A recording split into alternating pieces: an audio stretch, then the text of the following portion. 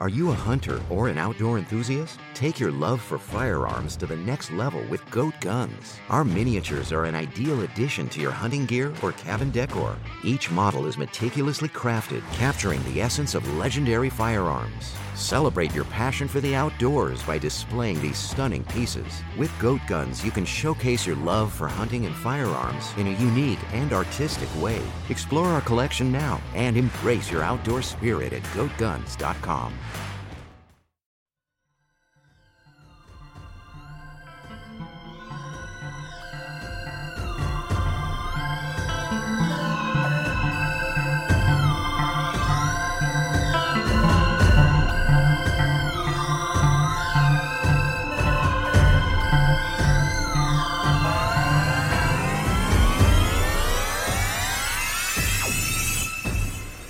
Welcome to the Deathcast.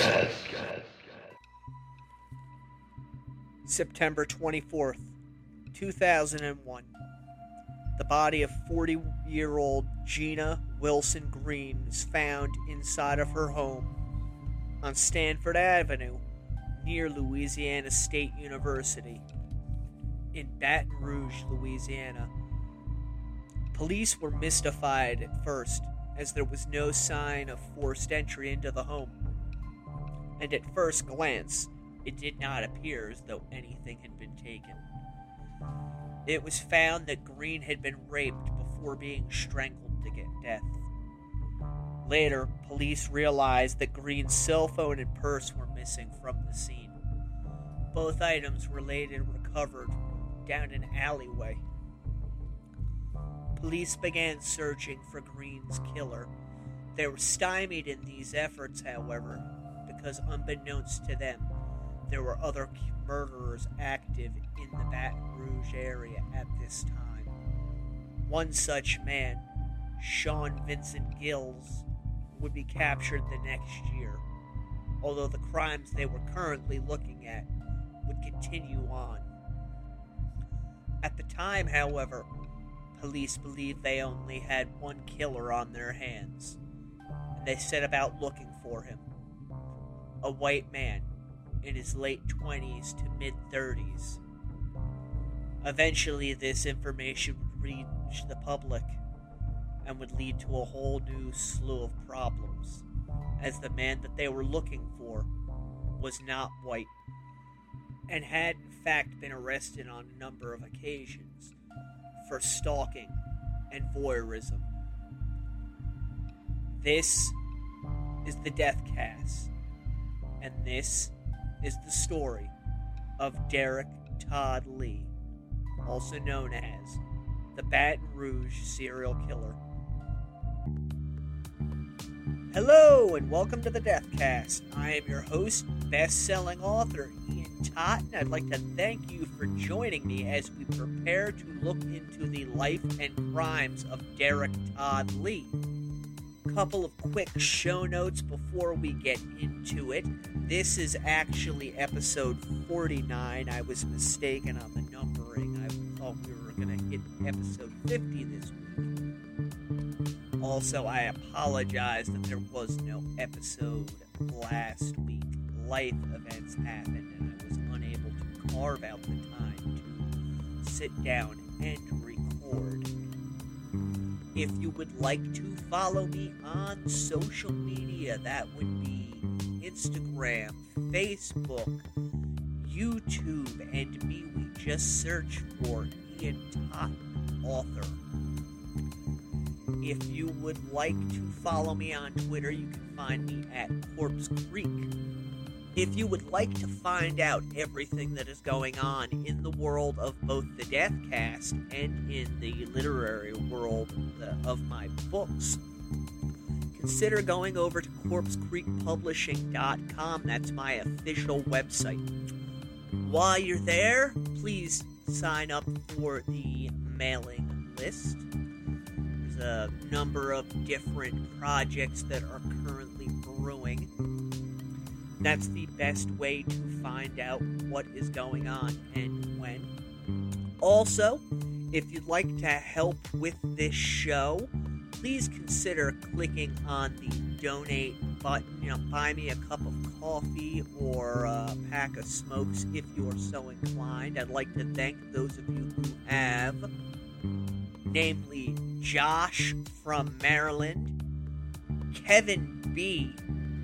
from Concord, California, and Brian from Odessa, Texas. All three of them went to CorpseCreekPublishing.com and clicked on the donate button. I appreciate it, guys. If you are interested in looking into any of my books, you can find them on the website or on Amazon.com. There are currently 5 books out. The Blood Gods trilogy, The House of Silver Doors, and The Throwaway Girls of Olympia. However, I have a new book coming out on November 30th of this year. My 6th novel, being published under my own name, is going to be released, Maggie. More on that as we get closer to the release date. Now that all of the various show notes are out of the way, get yourself something to drink, sit back in a chair, kick back, relax. I've got my coffee, I've got my cigarettes. Let's go into the crypt.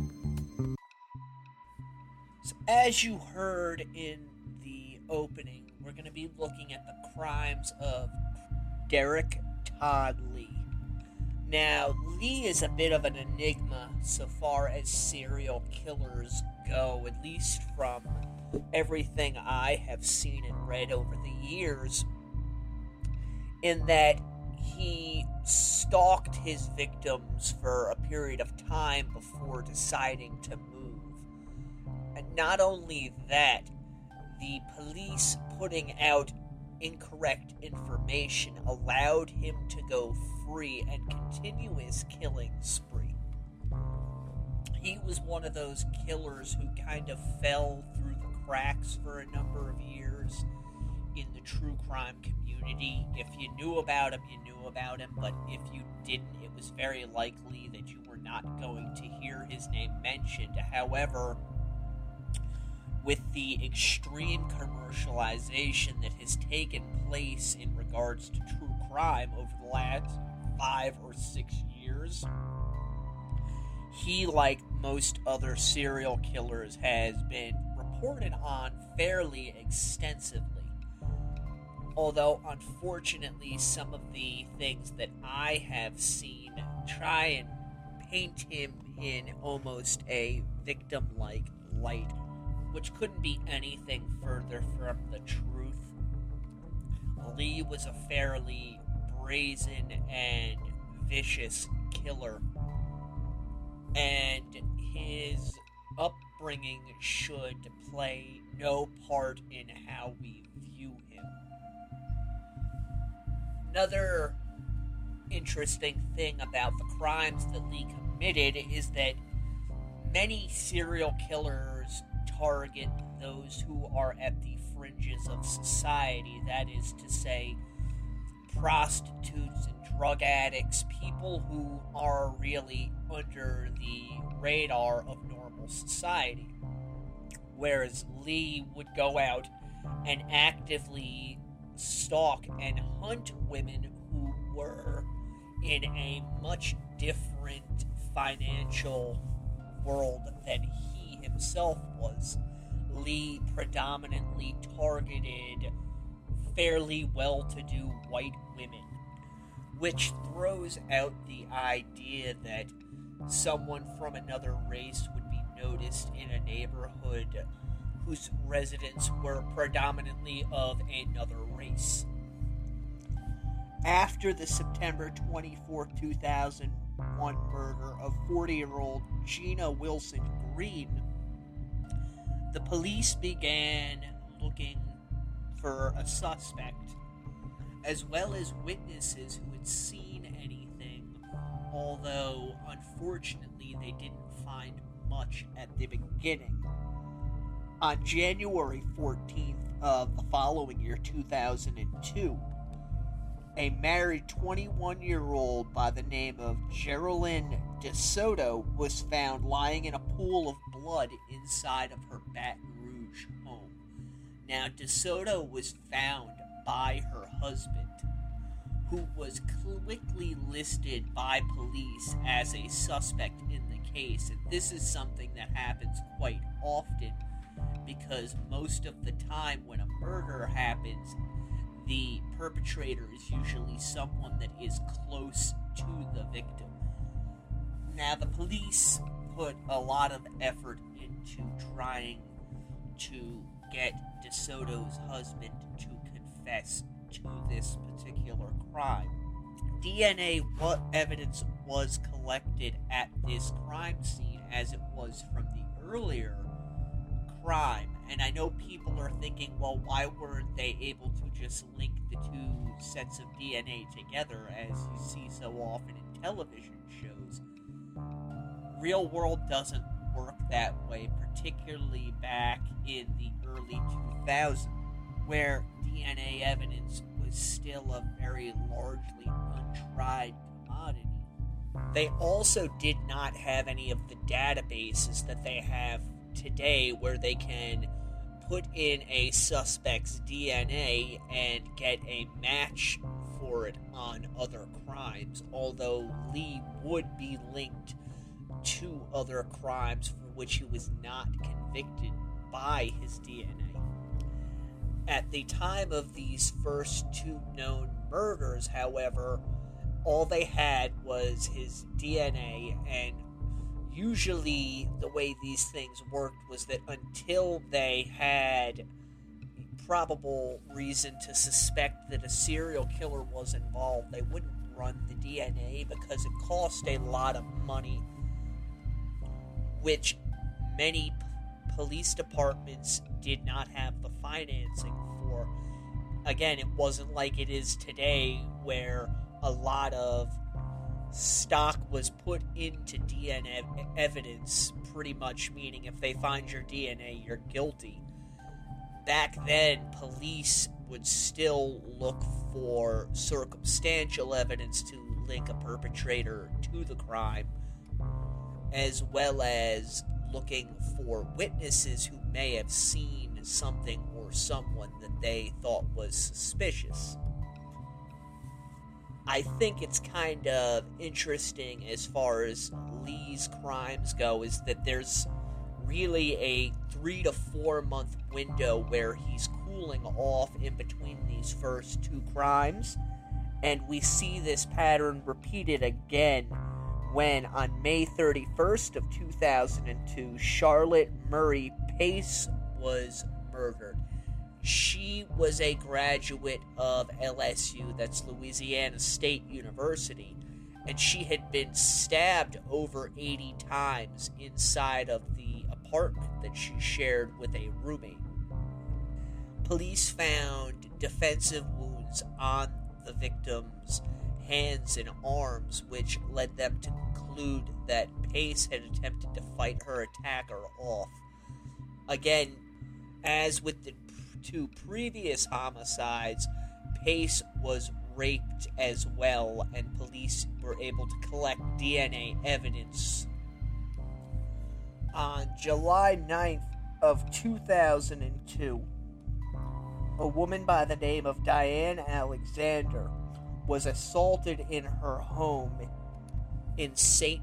Martin Parish. Now, apparently, the perpetrator just walked into her home as though he lived there. The man then began to beat Alexander before attempting to rape her.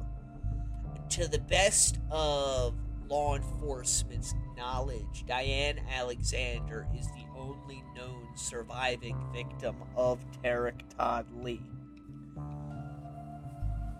Alexander's son walked into the house during the commission of the assault, which spooked Lee, who took off running from the house. Now, Alexander's son actually gave chase and was able to provide police with a description of both the perpetrator and the vehicle that he took off in. Diane Alexander had strangulation marks around her throat as the perpetrator apparently tried to strangle her to death with a telephone cord along with stabbing her.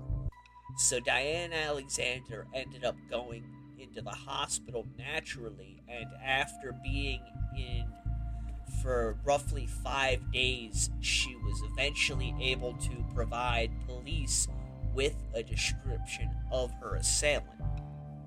And through this description, police were able to create a composite sketch of the man that they were looking for.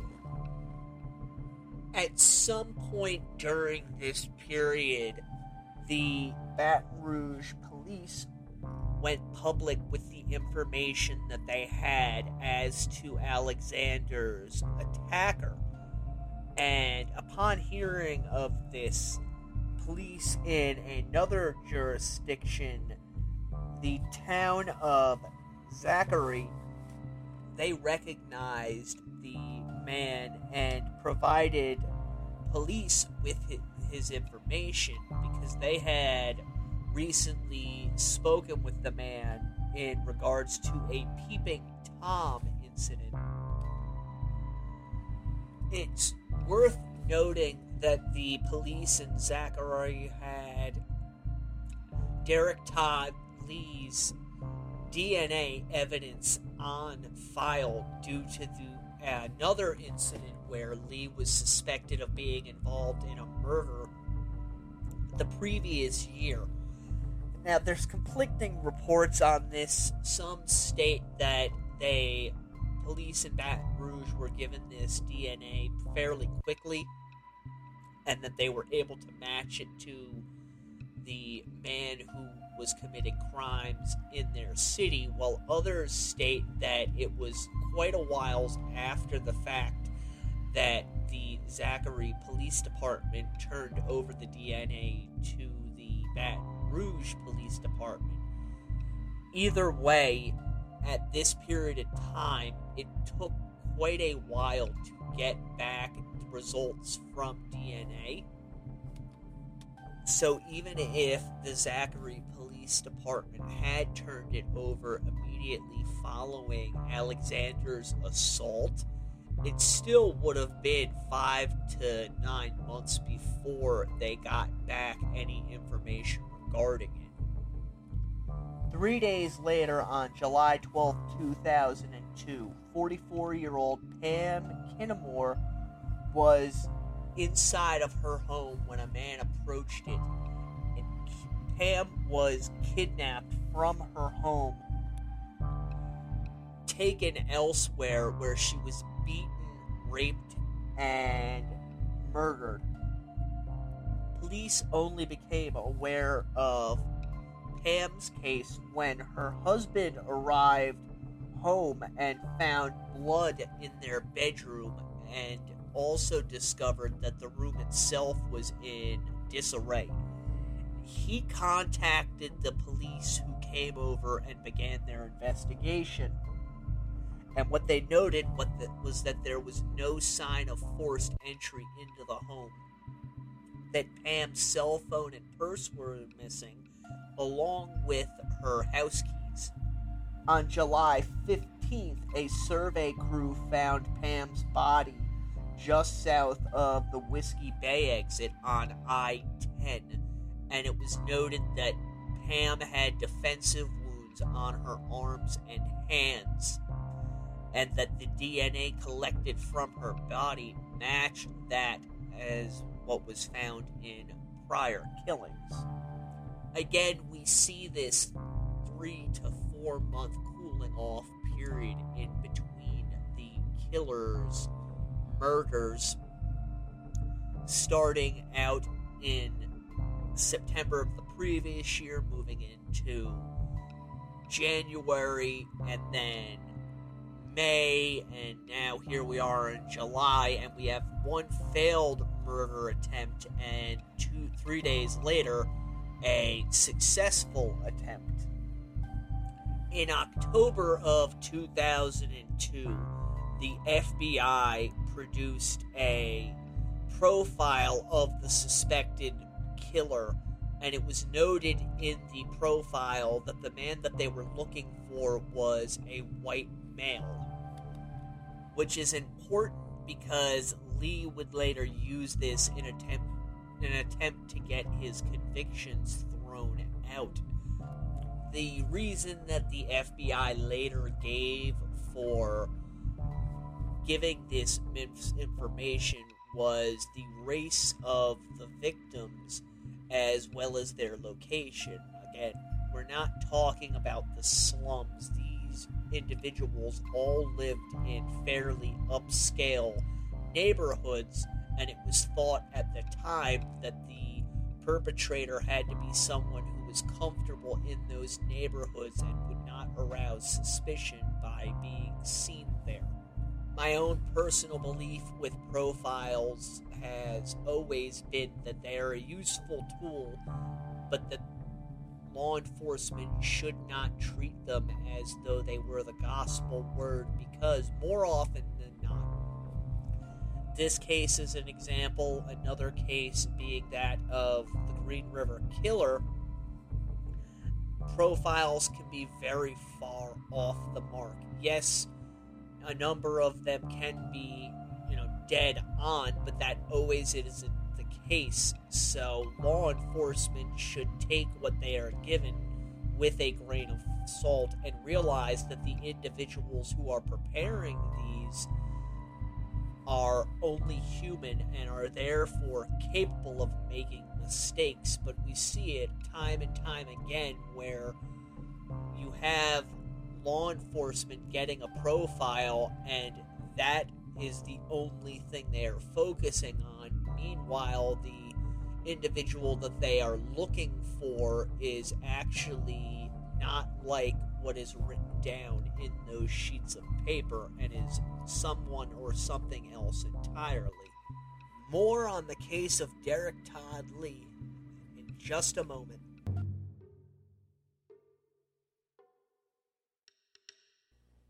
For Ian Totten, best-selling author of the Blood Gods trilogy, The House of Silver Doors, and The Throwaway Girls of Olympia, comes a new tale of psychological horror. Maggie. The name was burned into Lieutenant Carl Jablonski's mind like a brand, and had been since the night of the fire. He doubted he would ever forget that night, or how she had danced in the flames of a burning home. Maggie, who was she, and why did no one in Kaya's Crossing seem interested in talking about her or her family? These were questions without answers, quandaries that drove Carl on as he explored the darkest of the town's secrets, desperate to unravel the knots that tied everything together. Maggie. Carl felt haunted by her visage, even as the roving reporter George Murphy told him of the blood-soaked history that lay along their path and the horrors that it held. None of it seemed real, and yet it was. The sacrifices, the screams, the pact with the nameless ones, and the hell that she had endured. Maggie. Hers was a crime begging to be solved, and he and George are the only ones with enough heart to do it. The real question is, will they survive long enough to do it? Maggie, coming November 30th, 2021, in paperback, hardcover, and e-book, only from Corpse Creek Publishing. We are back. Still got my coffee, still got my cigarettes. Let's keep on looking into the life of Derrick Todd Lee. After the FBI released its erroneous profile, naturally the people in and around Baton Rouge began jumping at shadows and reporting individuals who the police had to look into. This further allowed Lee to slide under the radar and continue with his killings. And on November 21st, 2002, he struck again. Trishina Dean Combe, a 23-year-old woman, was kidnapped her home in Lafayette. Now, Trishina was different from the previous victims in that she is one of the only known African-American women who were victims of Derrick Todd Lee. Before I go any further, I do want to point out that there is some argument as to where Trishina was actually kidnapped from. Some articles that you will come across state that she was kidnapped from her home, while others that she was actually out looking at her mother's grave at the time of her disappearance. And I point this out because Trishina's car, purse, and keys were all found near her mother's grave.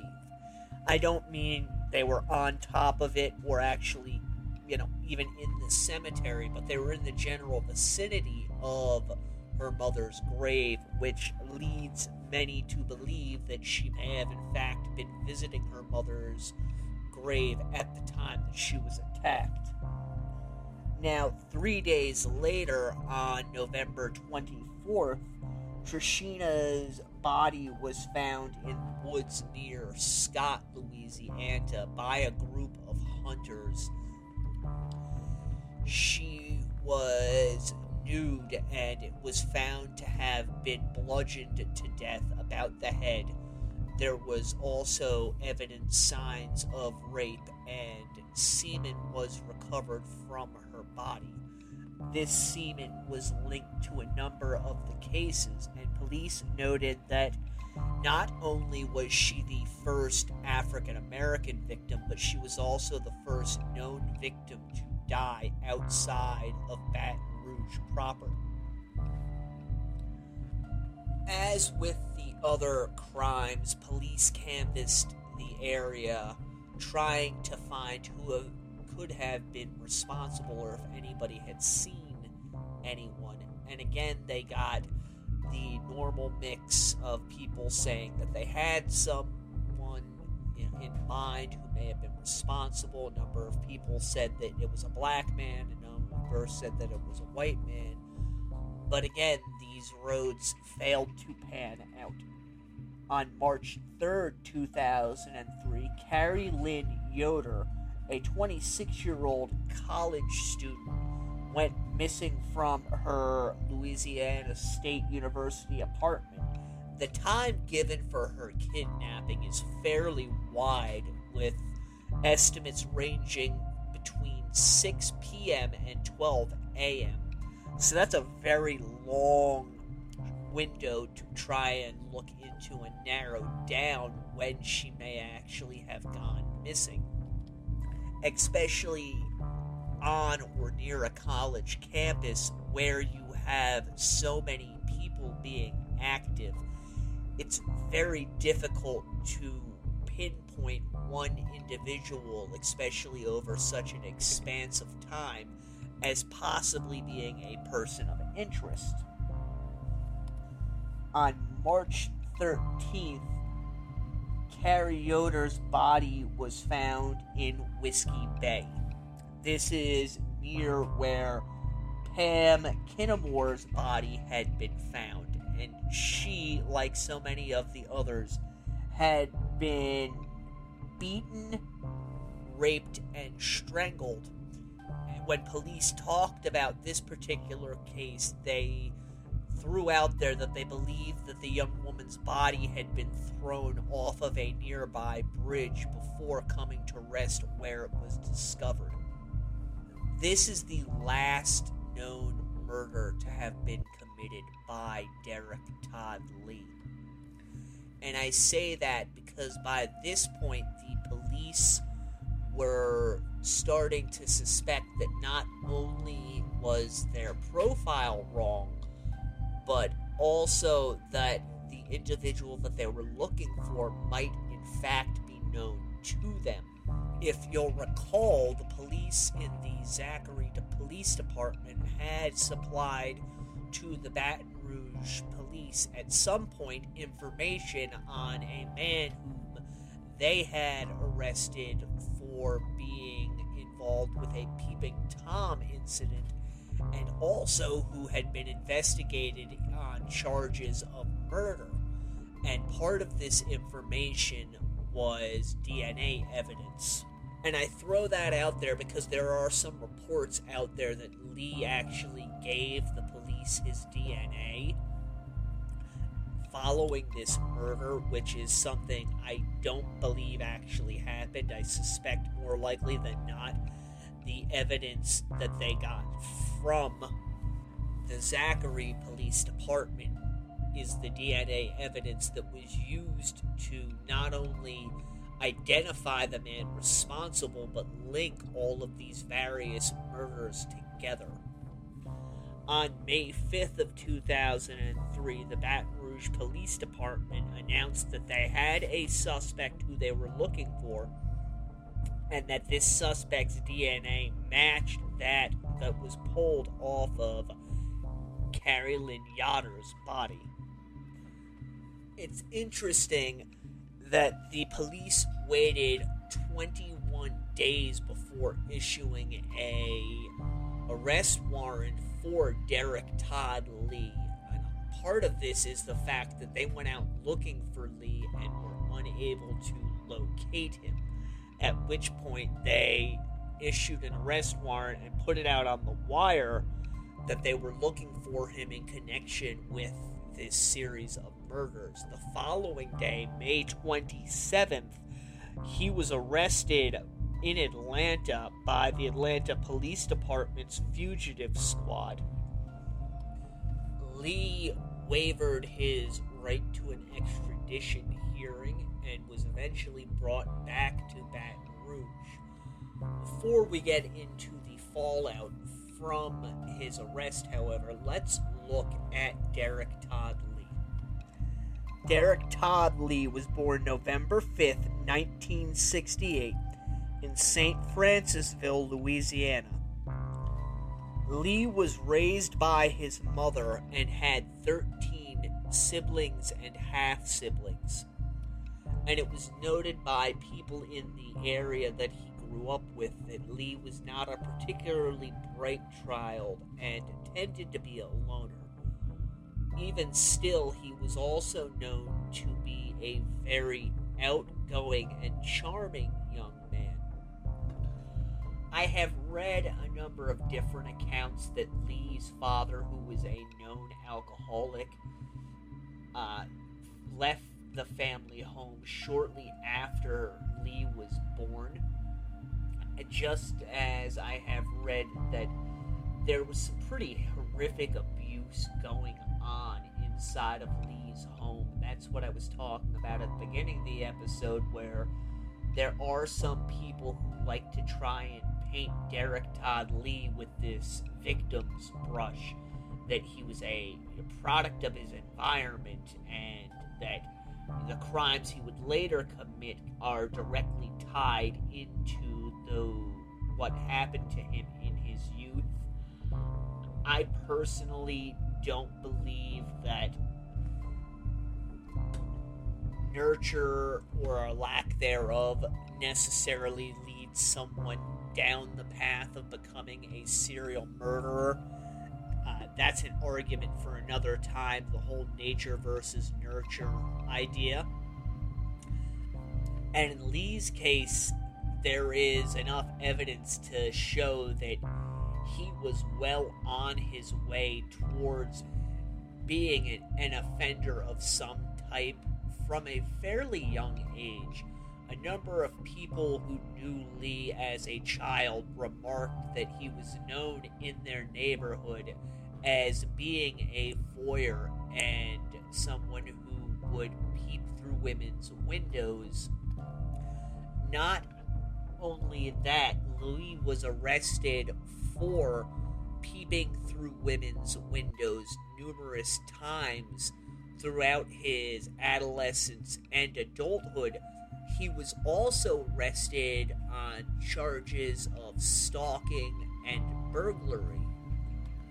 So it seems that Lee would, find a woman he was interested in, look through her windows a number of times, and at least on a few occasions, he got up the gall to go inside the individual's apartment, and either he, didn't make his presence known, or the intended victim wasn't home, and then Lee would burgle the house before leaving.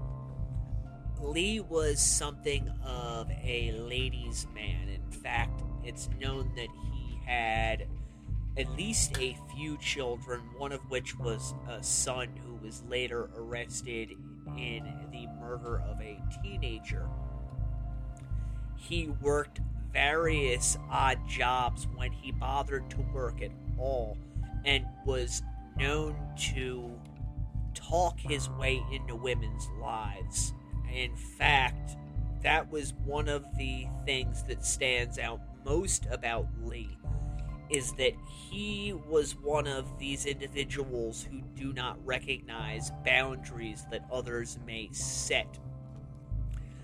Lee was known for just walking into people's homes and basically making himself at home in their house. And this was how he gained access to most of his victims, either by feigning to need some sort of help from the intended victim and going up to their door to talk to them, such as his car had broken down and he needed to use their phone, or by literally simply walking into their house and striking up a conversation with them. So just imagine that you're sitting in your kitchen and all of a sudden some guy just comes sauntering into your house and strikes up a conversation like you've been friends for years. There are countless stories of Lee doing just that type of thing, or approaching women outside of their homes or apartments and striking up a conversation with them, only to later walk into their houses unannounced.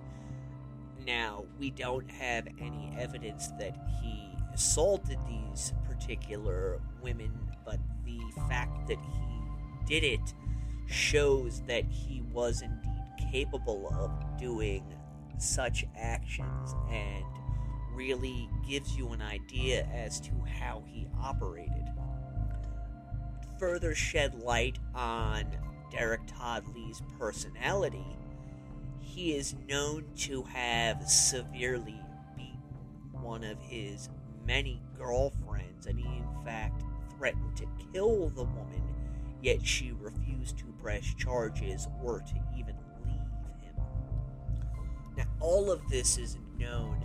There was an urban legend concerning Lee, and that he would use the tape sounds of a baby crying in order to lure his victims to the door or to divert their attention. And this was found to be factually inaccurate, and actually came from a few crime drama television shows where Lee's case was the basis for the crimes being depicted.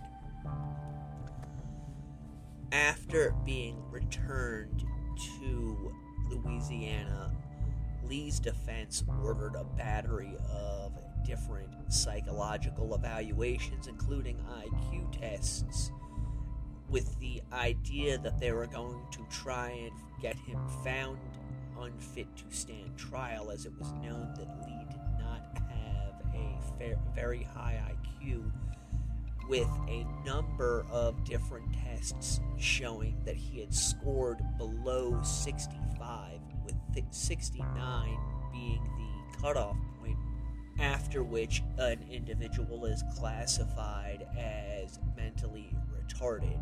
Despite these findings, however, Lee was brought to trial. On August 10th of 2004, Lee was convicted of the second-degree murder of Geraldine DeSoto. On October 13th of 2004, Lee was found guilty in the first degree of the murder of Charlotte Murray Pace, and for this particular crime, he was sentenced to death. Obviously, Lee filed appeal after appeal after appeal in these two convictions, protesting his innocence. On January 16th of 2016, Lee was rushed to a nearby hospital for an unreported medical condition. On January 21st, Lee died just before 9 a.m. while he was receiving medical attention at the age of 47. It was later confirmed that Derrick Todd Lee had died from heart disease. Along with the known murders that Lee was linked to through DNA evidence, there are a couple of other ones that he is suspected of having been involved in.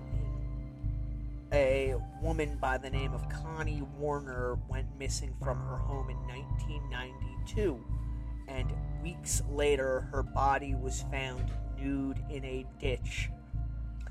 The woman's boyfriend's daughter, who we're going to call Mary just for simplicity, stated that she saw an individual prowling around Connie's home in the days before her disappearance, and the description that she gave would later be found to match that of Derrick Todd Lee.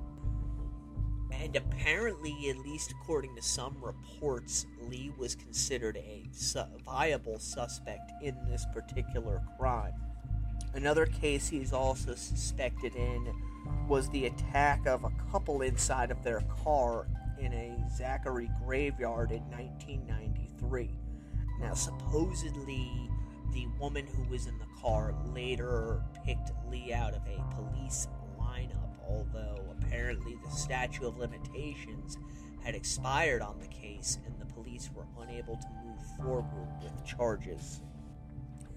Another case that he is a suspect in is the 1998 kidnapping and murder of 28-year-old Randy Mabrewer, who vanished from her home, although I have seen no actual evidence listing that she was in fact found, or that Lee's DNA or anything having to do with him was discovered at the home.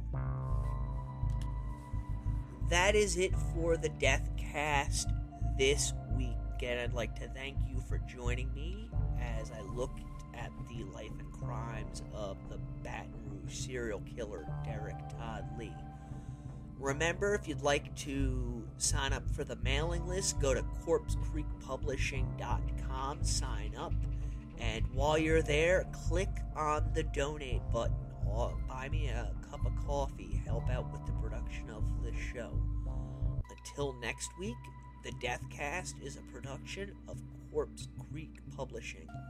Stay morbid.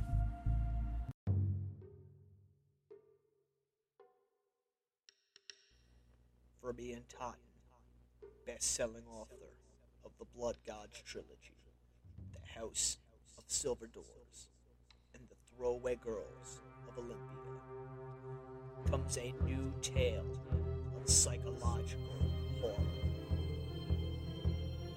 Maggie. The name was burned into Lieutenant Carl Jablonski's mind like a brand, and had been since the night of the fire. He doubted he would ever forget that night, or how she had danced in the flames of a burning home.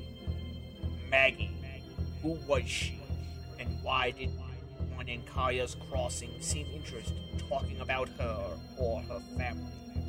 These were questions without answers, quandaries that drove Carl on as he explored the darkest of the town's secrets, desperate to unravel the knots that tied everything together. Maggie. Carl felt haunted by her visage.